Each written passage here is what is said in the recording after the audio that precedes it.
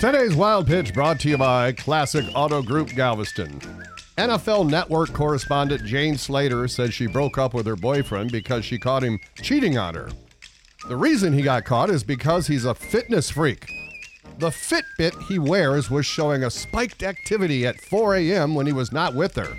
And he was not going to the health club, Dean. Now here's the hilarious part. He bought the Fitbits for her and him for Christmas and synced them up. Dumbass.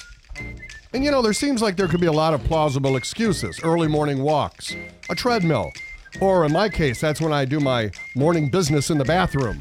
That'll show a spike in activity.